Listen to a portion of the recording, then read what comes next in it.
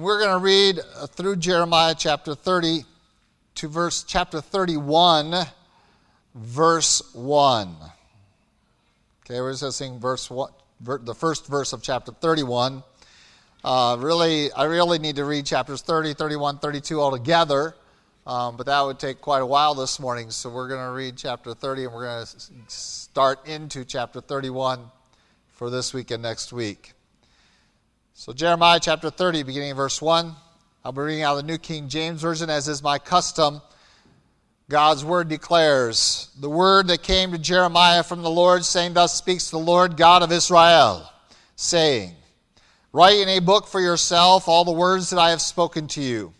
For behold, the days are coming, says the Lord, that I will bring back from captivity my people Israel and Judah, says the Lord.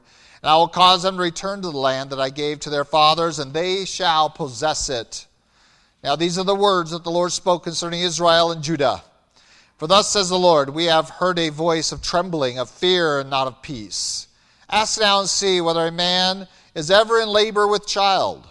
So why do I see every man with his hands on his loins like a woman in labor, and all faces turned pale? Alas, for that day is great, so that none is like it. And it is the time of Jacob's trouble, but he shall be saved out of it. For it shall come to pass in that day, says the Lord of hosts, that I will break his yoke from your neck, and will burst your bonds. Foreigners shall no more enslave them, but they shall serve the Lord their God, and David their king, whom I will raise up for them. Therefore do not fear, O my servant Jacob, says the Lord, nor be dismayed, O Israel. For behold, I will save you from afar, and your seed from the land of captivity. Jacob shall return, have rest, and be quiet, and no one shall make him afraid. For I am with you, says the Lord, to save you. Though I make a full end of all nations where I have scattered you, yet I will not make a complete end of you, but I will correct you in justice, and will not let you go altogether unpunished. For thus says the Lord, your affliction is incurable, your wound is severe. There is no one to plead your cause that you may be bound up. You have no healing medicines. All your lovers have forgotten you. They do not seek you. For I have wounded you with the wound of an enemy, with the chastisement of a cruel one, for the multitude of your iniquities, because your sins have increased. Why do you cry about your affliction? Your sorrow is incurable because of the multitude of your iniquities. Because your sins have increased, I have done these things to you. Therefore, all those who devour you shall be devoured, and all your adversaries, every one of them, shall go into captivity. Those who plunder you shall be plundered. All who prey upon you I will make a prey. For I will restore health to you and heal you of your wounds, says the Lord, because they called you an outcast, saying, This is Zion, no one seeks her. Thus says the Lord, Behold, I will bring back the captivity of Jacob's tents and have mercy on his dwelling places. The city shall be built upon its own mound, and the palace shall remain according to its own plan. Then out of them shall proceed thanksgiving and the voice of those who make merry. I will multiply them, and they shall not diminish. I will also glorify them, and they shall not be small. Their children also shall be as before, and their congregation shall be established before me, and I will punish all who oppress them. Their nobles shall be from among them, and their governor shall come from their midst. Then I will cause him to draw near, and he shall approach me. For who is this who pledged his heart to approach me? Says the Lord. You shall be my people, and I will be your God. Behold, the whirlwind of the Lord goes forth with fury and continuing whirlwind. It will fall violently on the head of the wicked. The fierce anger of the Lord will not return until he has done it, until he has performed the intents of his heart. In the latter days you will consider it. At the same time, says the Lord, I will be the God of all the families of Israel, and they shall be my people. Well, this morning we enter into an exciting passage of Jeremiah. As I told you some weeks ago, we have transitioned from Jeremiah seeking to call Judah to repentance in order to avoid the coming catastrophe into a time when the catastrophe really already had happened. It hadn't fully happened. There was still, out of the 3 times that Nebuchadnezzar comes down and sacks Jerusalem, we still have one to go at the point of most of this writing, but many of the best and brightest have already been taken away to Babylon, Daniel and his friends among them. And so we come down to a period of time that Jeremiah is going to focus, as many of the prophets do, wants to focus on Israel's distant future. And that distant future so far has been just 70 years out. You're going to stay there for 70 years. God's going to preserve you in the land of Babylon, and then you'll be gathered here together back in Jerusalem. But also when we talk about distant, the prophets weren't just concerned about that future, where it's just a generation away. They wanted to also know about another future, and that was when the Messiah would come, and yet a further out future, which is when the Messiah would rule and reign over Israel and Judah. And Jeremiah is now called upon by God to turn his attention to that period of time. And so we are going to see a reference to the Messiah, and that God will raise him up out of David's seed, and that's going to be here in Jeremiah 30. But all of the focus really for Jeremiah is going to be on that end times, the latter days, and not the latter days of Jeremiah or of this period of Israel, but rather the latter days of the earth. Certainly what's encompassed in our reading in Jeremiah 30, we see very quickly is not only about Judah, which is what the predominant amount of Jeremiah is written toward, but also is inclusive of Israel. It is also inclusive of all the nations. And so we are talking about the last days. When you hear that term, in the latter days, at the end of this chapter, we're really talking about the last days. And much like God has done through other prophets in our study of the minor prophets on Sunday night, we saw that where God would suddenly interject something. He says, this isn't for right now. This isn't for immediately. This isn't even for something you could foresee. This is way down the line in the latter days. And that was true for Habakkuk, as true for Daniel, for others. Just close the book. It's not really for you to understand, but I do want you to get it in writing so that someone will understand when it's necessary for them to understand it fully. And this portion of Jeremiah is very similar to that. And so we have God coming along and saying, now Jeremiah, I want you to write down this. It's not really for you. It's not really for the captives in Babylon. It's really not for this generation or the next. I want you to write it down so that it is there and available. And it's kind of interesting because God makes it evident that he will preserve this prophetic word until it's needed in the last days. And that goes along with our Sunday night study right now on the preservation of the Scriptures as it's been brought to us. And so we have an opportunity now to look into days that are still future to us. And so this is a very exciting 2 or 3 chapters tucked in here. And you'll see that God has some very powerful things to say, some very disturbing things that we don't often think about. And it's not in our hymnody. We just don't have a lot in our singing of the end times that is balanced. Let's put it like that. We always sing about heaven, about rewards, about rest, ease, mansions, peace, light, all those kinds of things. And we have kind of painted a rosy picture out there because we have been a little spiritually blind to what happens between now and that rosy picture. And so we want to have eyes wide open to recognize that God didn't have that approach in his prophetic word ever, that we're just going to coast into eternity, but rather that there is some final aspects of his justice that must be met before that time. And as we get into the study, let's go, Lord, in prayer together, first of all. Lord God, we thank you for your love for us. We thank you again for your word before us. And we are excited to get into a passage that speaks about what is not historical, but future for us. And Lord, it is very easy then to introduce our own ideas and our own desires into here. And Lord, guard us from this.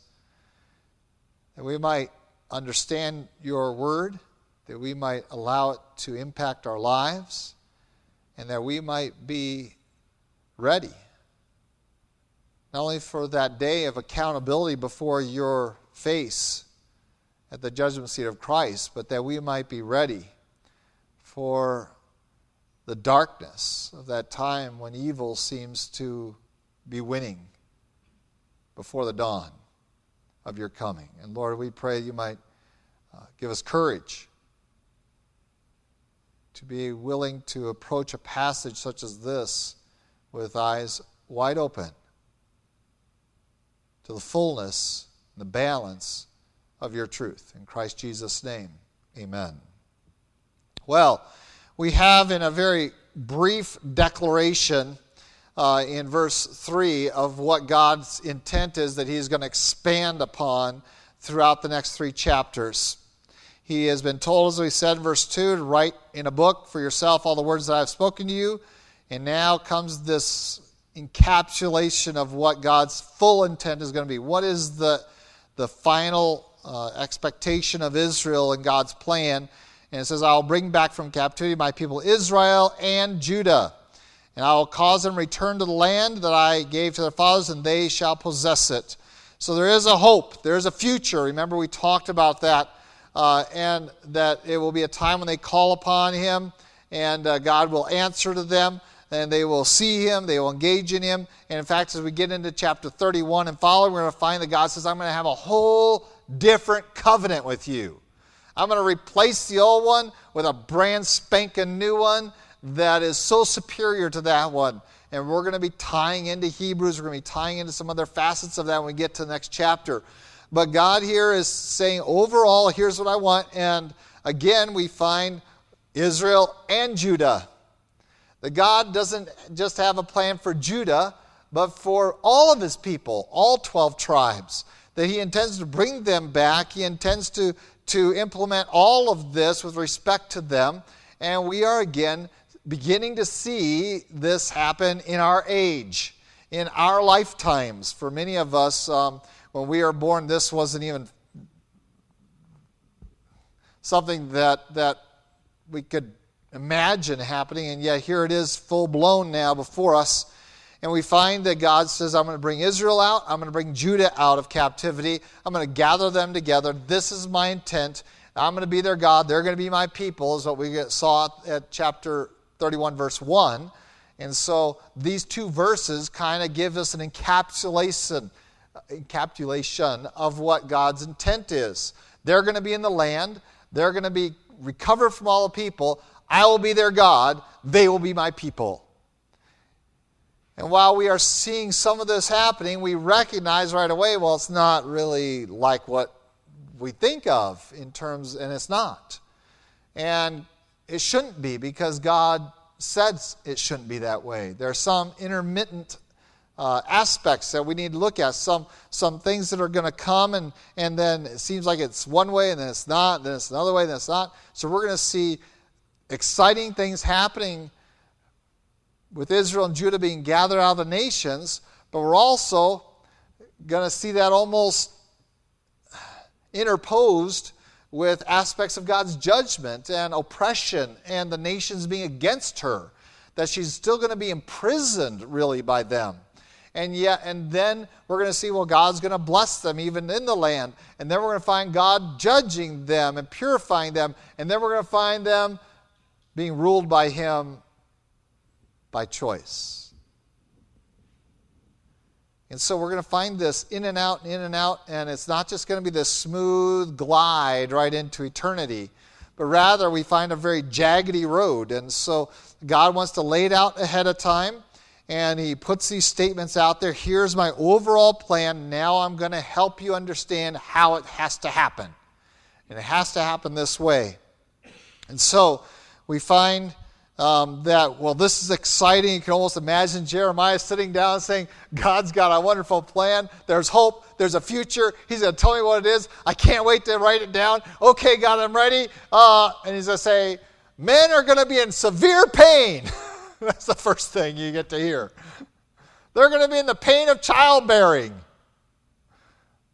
The first thing we find out, now all the gals here who have had children are going, yeah, it's about time. It's payback. It's this whole idea that we start off with an understanding of the latter days, the end times, and we always think of them as these wonderful things, and we think, well, the rapture's the next thing, and for the Christian community, very probably, and I would teach that. I have taught that. But for Israel, for the nations, for humanity at large, that is just not the case. We do not start off in Revelation with this wonderful thing happening, but rather we find horrible things happening. And in fact, even before we have the description of people arriving in heaven, the first thing we find in the description of the arrival of the Son of Man on earth is men in complete anguish at the sight of God in the heavens. That they are running to the mountains and say, please fall on us. We'd rather die than endure this. And this is what Jeremiah begins with. That God starts talking about the latter days by talking about the pain and the travail that is going to happen on the earth as it approaches. And so there's a voice of trembling, of fear, and not of peace. The men will say peace and safety, but God says no, sudden destruction is at hand. It is not peace and safety that we see next on the horizon, but rather what is next is going to be sudden destruction while men are scurrying around trying to cause peace and cause safety outside of relationship with Jesus Christ. Sudden destruction comes upon them, and we find trembling, fear. This is not an aspect of what men are doing to each other, but rather of what God has intent for them. And he compares it. And as many times, several times, I shouldn't say many, several times, the coming of the Lord is compared to childbearing. That as we get nearer and nearer, the pangs get stronger and stronger, and the pain increases. And so here he is using that similar analogy, and now he's saying that isn't just for women.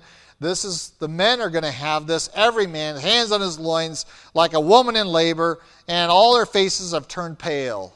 They have seen something. They are recognizing something is true that they have denied for generations. And that is that there is one God in heaven, and he will come and announce himself in the sky first of all. And the Bible says when men see his faces, they will run and want to die, but death will not be available to them. And ladies, is that pretty much what it's like having birth? I just want to die, but I can't. I got to give birth.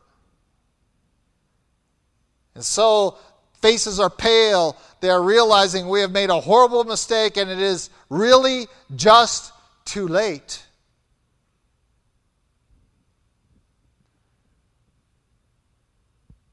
And here comes the horror of God's judgment. Verse 7 says, alas, and that is a very strong Hebrew term. Alas. Oh, don't want to be around for this. All of us want to be around for the rapture. But when you hear its beginning of its description as alas, you go, what am I thinking? For that day is great, so that none is like it. And it is the time of Jacob's trouble. And this is the technical term that we use for the 7 years of the outpouring of God's wrath on the earth, and that is the time of Jacob's trouble. Many in our modern Christendom, and I mean modern since about 1905, 1900s, we have used the word tribulation to refer to the 7-year period. The Bible doesn't use that term to refer to it. We have in the last 100 and so years. The Bible's term for this is the time of Jacob's trouble and the outpouring of God's wrath or his fury. And so that's the technical term for a period of time where God is doing some very harsh things in our mind, and yet some miraculous things in the midst of it. And you say, how can they both happen? But Jeremiah 30 describes it intimately. This is the time of Jacob's trouble. This is a time when all men on earth will be in anguish, and yet it also, in the midst of all of that, God is going to preserve them. Somehow, many of them, a large part of the nation of Israel, will survive through these 7 years. Then in the midst of all this judgment, we also have a hand guarding it. It says he will be saved out of it, out of this time of Jacob's trouble, a time unlike any time before it. And so in preparation for the kingdom of God on earth, the millennial reign of Jesus Christ in Jerusalem, over not only Israel, but all the nations, where he rules with a rod of iron, all the nations, we find that in preparation for that, there is this time of horror for the true outpouring of God's wrath. And let's just set that in perspective a little bit, what that means. The outpouring of God's wrath are events like the Genesis flood. It is like the destruction of Sodom and Gomorrah. It is of that nature, where we have wholesale loss of life, destruction in terms that until the nuclear age men were incapable of. Maybe with volcanic activity, earthquake activity, but the descriptions there are going to outpace any of that.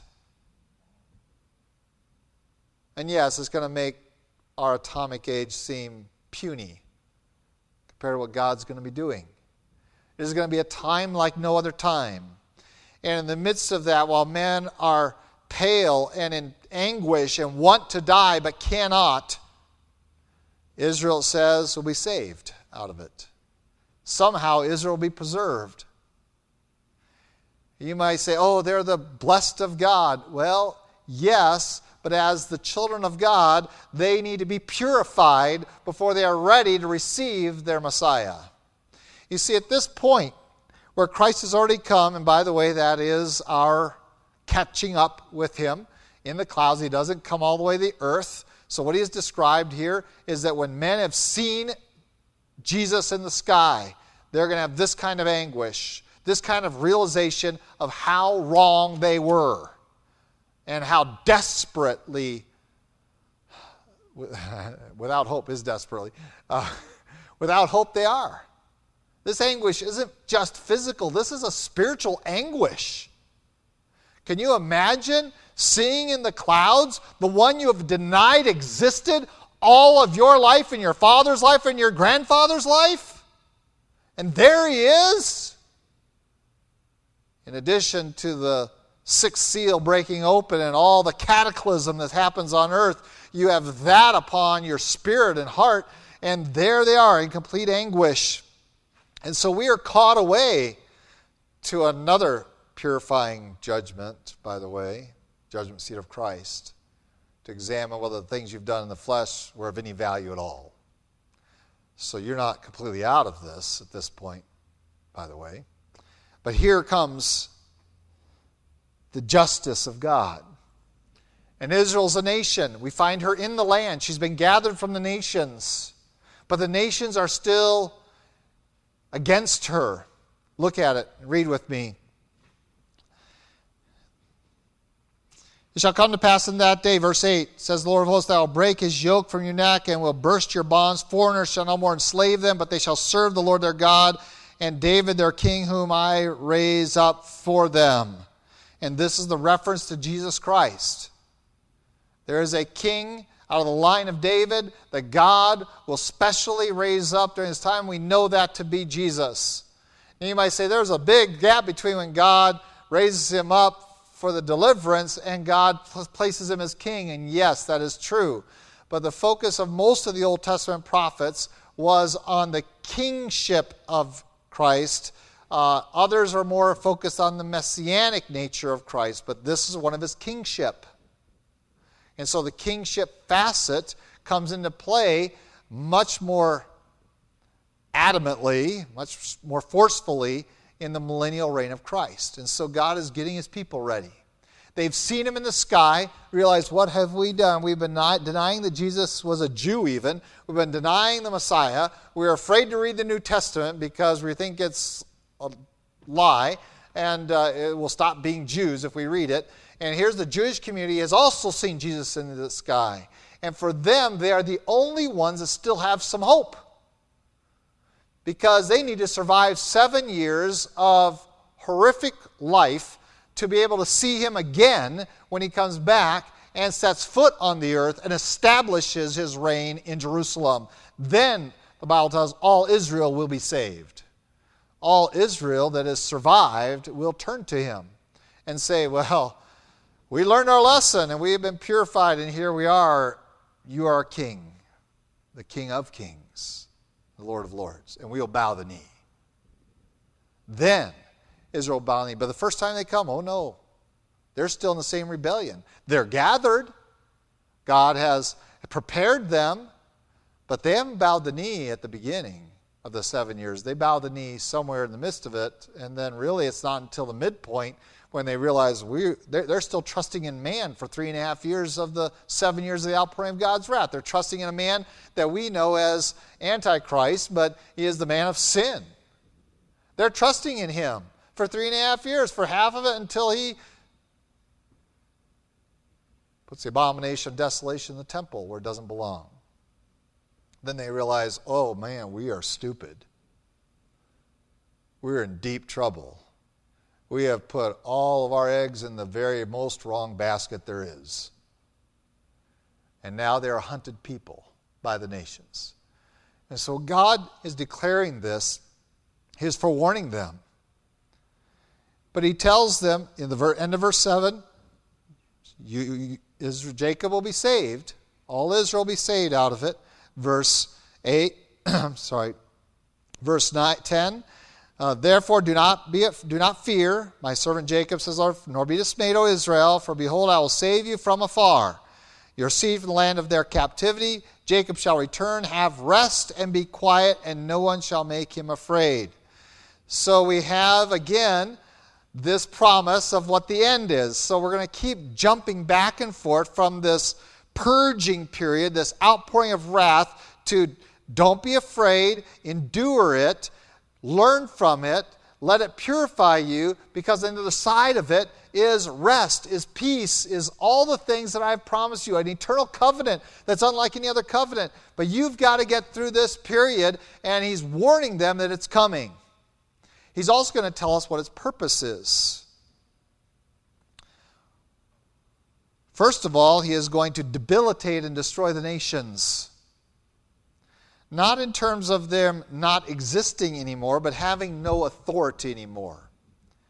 When he says that I'm going to make a full end, verse 11, of all nations where I have scattered you, I will not make a complete end of you, but I will correct you in justice and will not let you go altogether unpunished. He is dealing with the nations. And it might be easy to just lump Israel in with all the other nations, but God separates them. He consecrates them, sets them apart, so that he's going to deal with them in a very unique and special manner, even as he is destroying the nations. And they see it. They see his work against the nations. Well, what are they going to see? Well, we have that described for us very clearly by Jesus in Matthew 24, by the apocalypse there, by John in the 7 trumpets. They're going to see these things, disaster after disaster after disaster, just debilitating the nations. And of course, ultimately coming to the battle of Armageddon, where God simply crushes them. But in the midst of watching God deal with the nations, are like, oh man, what is he going to do to us? When it's our turn, what is he going to do to us? He says, don't be afraid. I have a plan for you. But while I'm crushing the nations, while I'm destroying them, recognize that I'm also going to correct you. And there is a difference between God and the nations and God and Israel during this 7 years. There are two things happening on earth between Israel and the nations. The nations are being decimated. Israel is being corrected. God is taking them and shaking them up a little bit and saying, you have sinned against me. And it is now the time to purify yourselves. And the fire that destroys the nations purifies God's people. And that is a principle that I believe still holds true all through the ages for all who call themselves by the name of Christ. The fires that destroy the wicked purify the righteous. And yes, even for us, as we approach the latter days, we need to recognize God is setting up the nations to fall. And what should we expect? Well, the Bible says that they have to fill up their sin. Well, does that sound to you like it's going to get less or more? To me, it sounds like the world's going to sin more. They got to fill it up, get all the way to the brim. Well, we already have one or two examples I've already used out of the Old Testament when we know that God got fed up. That's enough. You're full. It's over. And well, how does God describe the world before the flood? It was filled with class, violence. Men did what was right in their own eyes, but one of the direct things it says is the world was filled with violence. Sound familiar? What should we be expecting? Violence. Because it is the consummation of evil societally. It is filled with violence. What was Sodom and Gomorrah filled with? I know, first of all, we want to say homosexuality and immorality, but realize what they were willing to do. They were going to do violence against Lot and his home if they hadn't been blinded and couldn't find it anymore by the visitors he had. So we have the immoral, men doing what's right in their own eyes, and the violence, and we look around ourselves and say, well, yeah, Sodom and Gomorrah, yeah, violence. The surprise is the two-fistedness of the extent of sin among society. Gross immorality and violence. So are we surprised? I hope not. Are we taken aback and doing this and go, oh, what's going to happen? Well, we already know what's going to happen. God has declared what is going to happen, and it's going to get worse. Are you ready for that fire? It will either consume you and destroy you if you do not place your faith in Jesus Christ, or it will purify you and you will recognize, I cannot be a part of this world. I cannot be a part of this world. I cannot buy into anything they offer, for it all leads to immorality and violence. I cannot be a part of this world. I must separate myself unto righteousness.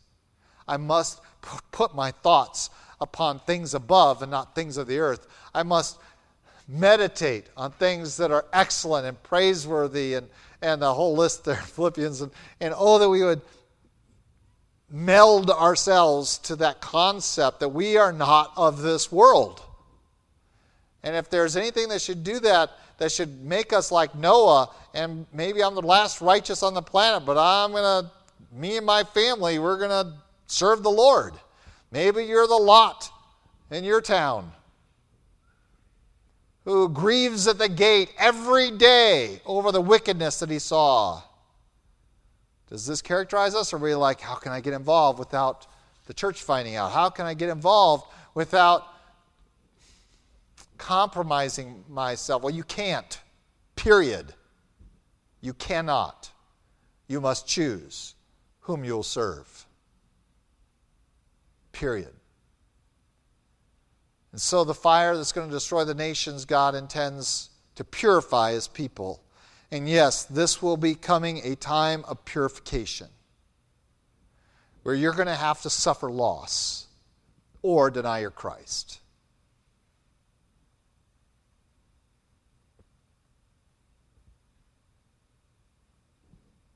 where it's going to be a detriment to be a member of this church. Not an asset as you move around this culture. So far, in some places here, it's a benefit. I'm going to give you 2 examples. I rented a mixer trailer Wednesday to do concrete up at the Bahamas. And just talking to the gentleman, he said, well, you have to bring it back. I said, well, you're not open on Sundays. I don't have to bring it back that day, do I? He's like, no. I says, good, because I'm going to be preaching. I won't be using it, and I'll bring it back first thing Monday morning. He says, and immediately gives me 10% off of the rental because I'm a pastor going to church on Sunday. We say, that's the way it should be. Well, that's the South Valley. But try dealing with a bank. Because we had a bank that denied me a loan because of one reason. This church meets on this property. That's what we're talking about. So yes, on an individual level where you have engagement with individuals, you have opportunity. But as society, the defining elements of society, and whether you think it's politics or not, you're wrong. It's bankers and such that are running everything. And they're saying, no way. No way. And that's going to be the norm. And that's what we're moving to.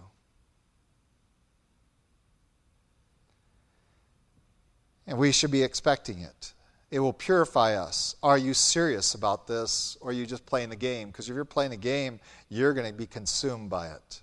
You're going to deny it, and you're going to turn away, and there will be no hope. For Christ is the only hope. Are you prepared for God to purify you?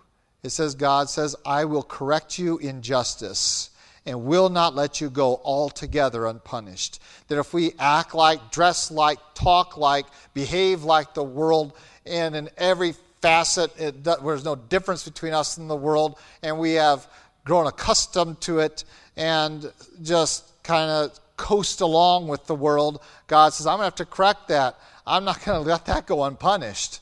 And the Christians that think we're just going to lapse after the rapture's going to happen, we're just going to lapse into this wonderful condition, failed to see that even in the period before God's destruction of the nations, He will purify His people. And He does that by bringing serious opposition against her to find out who are the ones who will truly trust Him and follow after Him, feeling secure that God will take care of us.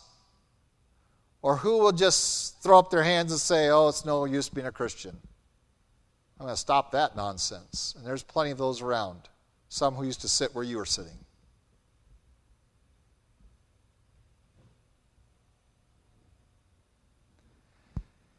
And so God warned Israel, I'm going to correct you. I am going to have to punish you. And in fact, I'm going to punish you with something that's not curable.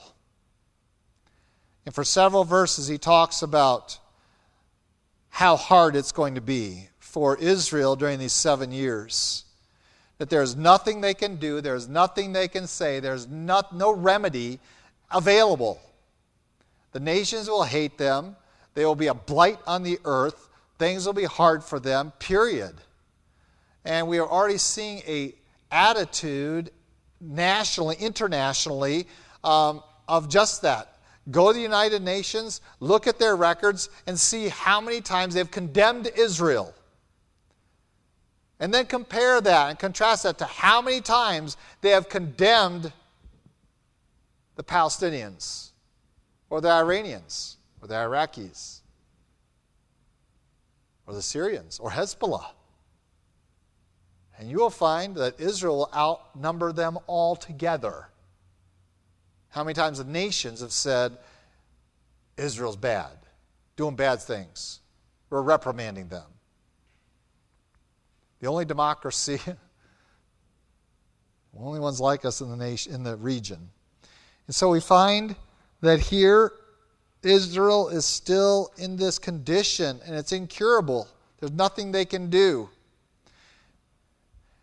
Why? First of all, the reason that this has to come upon them to purify them is because of their own sin.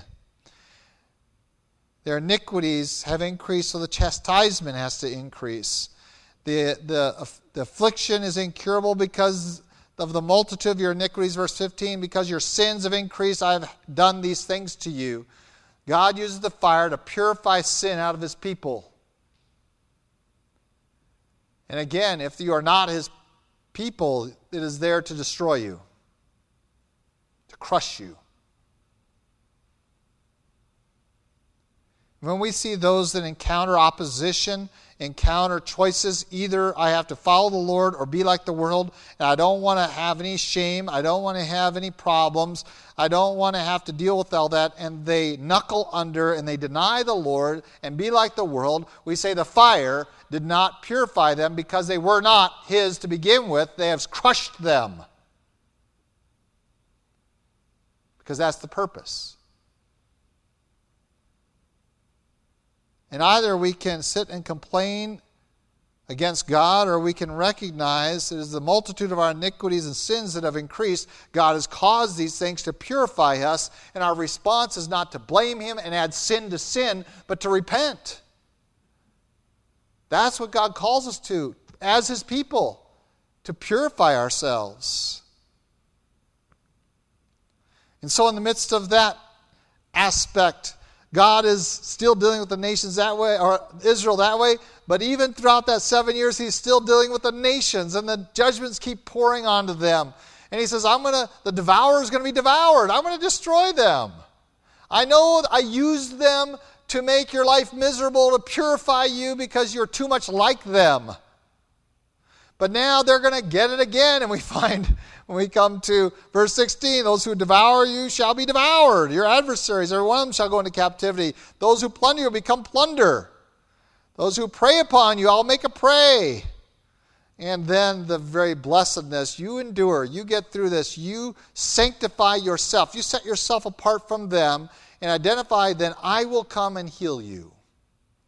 That again, dark period, rescue is at the end. What you do during that darkness, during that intense season of purification, of fire, how you respond, God says, if you will simply allow it to purify you and trust in me and do not fear and do not deny me, if you persist, in the New Testament terms, if you stand fast, at the end, I'll heal you. Simply accept correction as a child from a loving father. Even when it seems like the father isn't very loving while he's doing it. I got a lot of discipline as a kid, all right? Because I was bad. I got whooped all the time. I had a loud mouth, sassy mouth, I should say. It was kind of loud. I had a sassy mouth. I had rebellion in my heart. I had a mom with a short temper, and those clashed all the time. And so I got whooped constantly. And it's recognizing that right then I said some horrible things like, I hate you because you beat on me. But I couldn't say that when I became an adult because I recognized that discipline was because of my sin. Because I can look back now and say, well, that was rebellion. That was disobedience. That was sin. I wasn't honoring my parents. And so I declared some things, and then I recognized that not only did they correct me, they fed me, they clothed me, they made sure I was educated, they cared for me, they prayed for me, they took me to church, they did everything they knew to do. And so we honor them. And this is, as a mature people, we can come to the fire and recognize God is purifying us. He is not seeking to destroy me. I do not need to be afraid of this. I need to recognize that I need to walk righteously in an ungodly age, looking for my blessed hope and glorious appearing of my Savior Jesus Christ. And so God keeps giving them Keep enduring. There's healing at the end. Keep enduring. There's my promises at the end. Keep enduring. There'll be peace at the end. Just keep enduring it. But recognize that enduring isn't just stubbornness. It's about a willingness to be refined by it. To let it purify you. To say we're going to get this out of our life. And for 7 years for the nation of Israel, they're going to have that opportunity to purify themselves as a people. To say, what were we thinking following after this guy who just desecrated our temple? What were we thinking? And now we're the hunted people on earth again. And they're running or be slaughtered. They see 144,000 of them just mowed down. And they purify themselves. And they say, oh, Lord, we're waiting for your coming now. We we're blinded to it. We refuse to acknowledge it. And God says, I will bring you back. Another time, I'll bring you back and establish your tents. It says, I'm going to have the city be built upon its own mound, the palace remain according to its own plan. Verse 18, 19 now. Then out of them shall proceed thanksgiving and a voice of those who make merry. I will multiply them, they shall not diminish. I will also glorify them, and they shall not be small. As God brings them into the land, by the way, on a small basis, this is already the case. And in millennial kingdom, it will be prevalent. We talked about that a few weeks ago. And we talked about have sons, have daughters, have grandchildren. For Israel, it was important that as soon as they got into the land, once God gathered them, he said, I will make you large again. And it is no mistaking what's going on in Israel today as one of the few nations on earth whose birth rate is dramatically increasing while all the other nations pretty much birth rate is decreasing. Except for like Nigeria, one of those. They're just making kids like crazy. And so we find this expectation that they will have children, they'll be established, and all the other nations will be punished.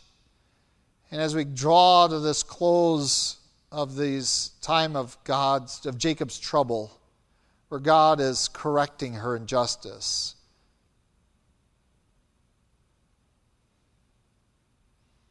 something's going to happen.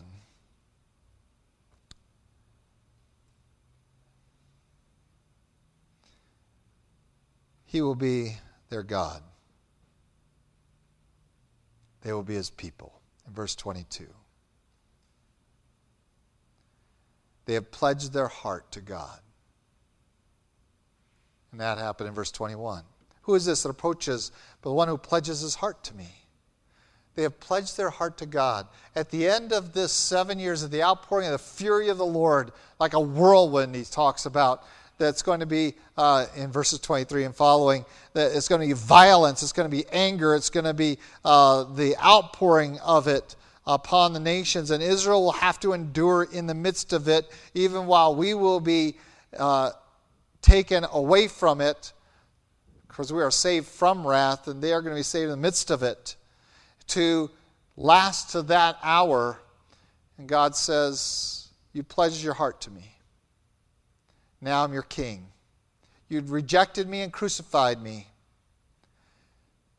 You ignored me and pretended I didn't exist. Then you saw me. And now 7 years, will you pledge your heart to me? And those that pledge their heart to him will be those of Israel for 1,000 years of a millennial kingdom and then into the new earth for eternity. This is the promise of God. Why should we expect anything different to happen than what he has described happening? When all the other prophecies of Jeremiah came to fruition just as it was spoken. And so we see wondrous things happening. Israel gathered from the nations, and we see the nations opposed to her, and we don't wring our hands at that. We say, well, that's exactly what we're supposed to happen. We see violence and immorality around us, circumventing us in this world, and we should not be dismayed. We should say, that's exactly what's supposed to happen. And the question we should be asking is, what am I to do and be in response to things happening that God said would happen? What am I to do? What am I to be in such a time as this? For these things were written for us, for Israel in that day, not long from now, when they will have to go to their scriptures and say, this is what he meant. We're being purified. He's coming back. We're going to get him back as our king. And they will come to passages like Jeremiah 30, and they'll recognize what's happening. But we of the church can come here and learn the principle, and from other passages recognize, well, that's we're going to go through the same kind of thing a little bit before Israel. And that is true. Hence the statement, when Christ comes, will he find faith on the earth? Will you endure the fire to purify you, or will you be destroyed by it because you've denied the one who is our hope? That response is up to you. God will do what he must do in justice. He is not unfaithful, he is faithful. But he is just. And that doesn't mean making your life easy. It doesn't mean that everything's going to be rosy for you. It means that you're going to have hardship and difficulty to purge you, to purify you, that you might come forth as gold, yea, fine gold, for his kingdom. Let's pray. Lord God, we do thank you for your love for us. We thank you again for your promises. And while we sing about them and focus on them, and they are precious and they're wonderful, and they're encouraging, we also see the balance in your word, the warning, that there will be a fiery trial ere we get there. And so, Lord, we pray that we might be strengthened today by the knowledge that you are at work, that you are not dumbfounded by any of this, that you are not weakened by it, but you can preserve those that you wish in the midst of any adversity, even that of your own hand. And so, Lord, our trust is in you, not in men. Our trust is in you and not in nations. Our trust is in you and not in banks. Our trust is in you to keep us till that day. And we thank you for the fires. We pray that we might allow them to purify our hearts, to stand away and not be counted among the heathen in our thoughts, in our words, in our appearance, in our attitudes, in our activities.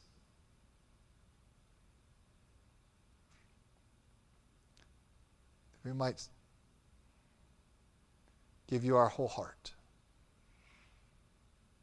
to your praise and glory. In Christ Jesus' name, amen.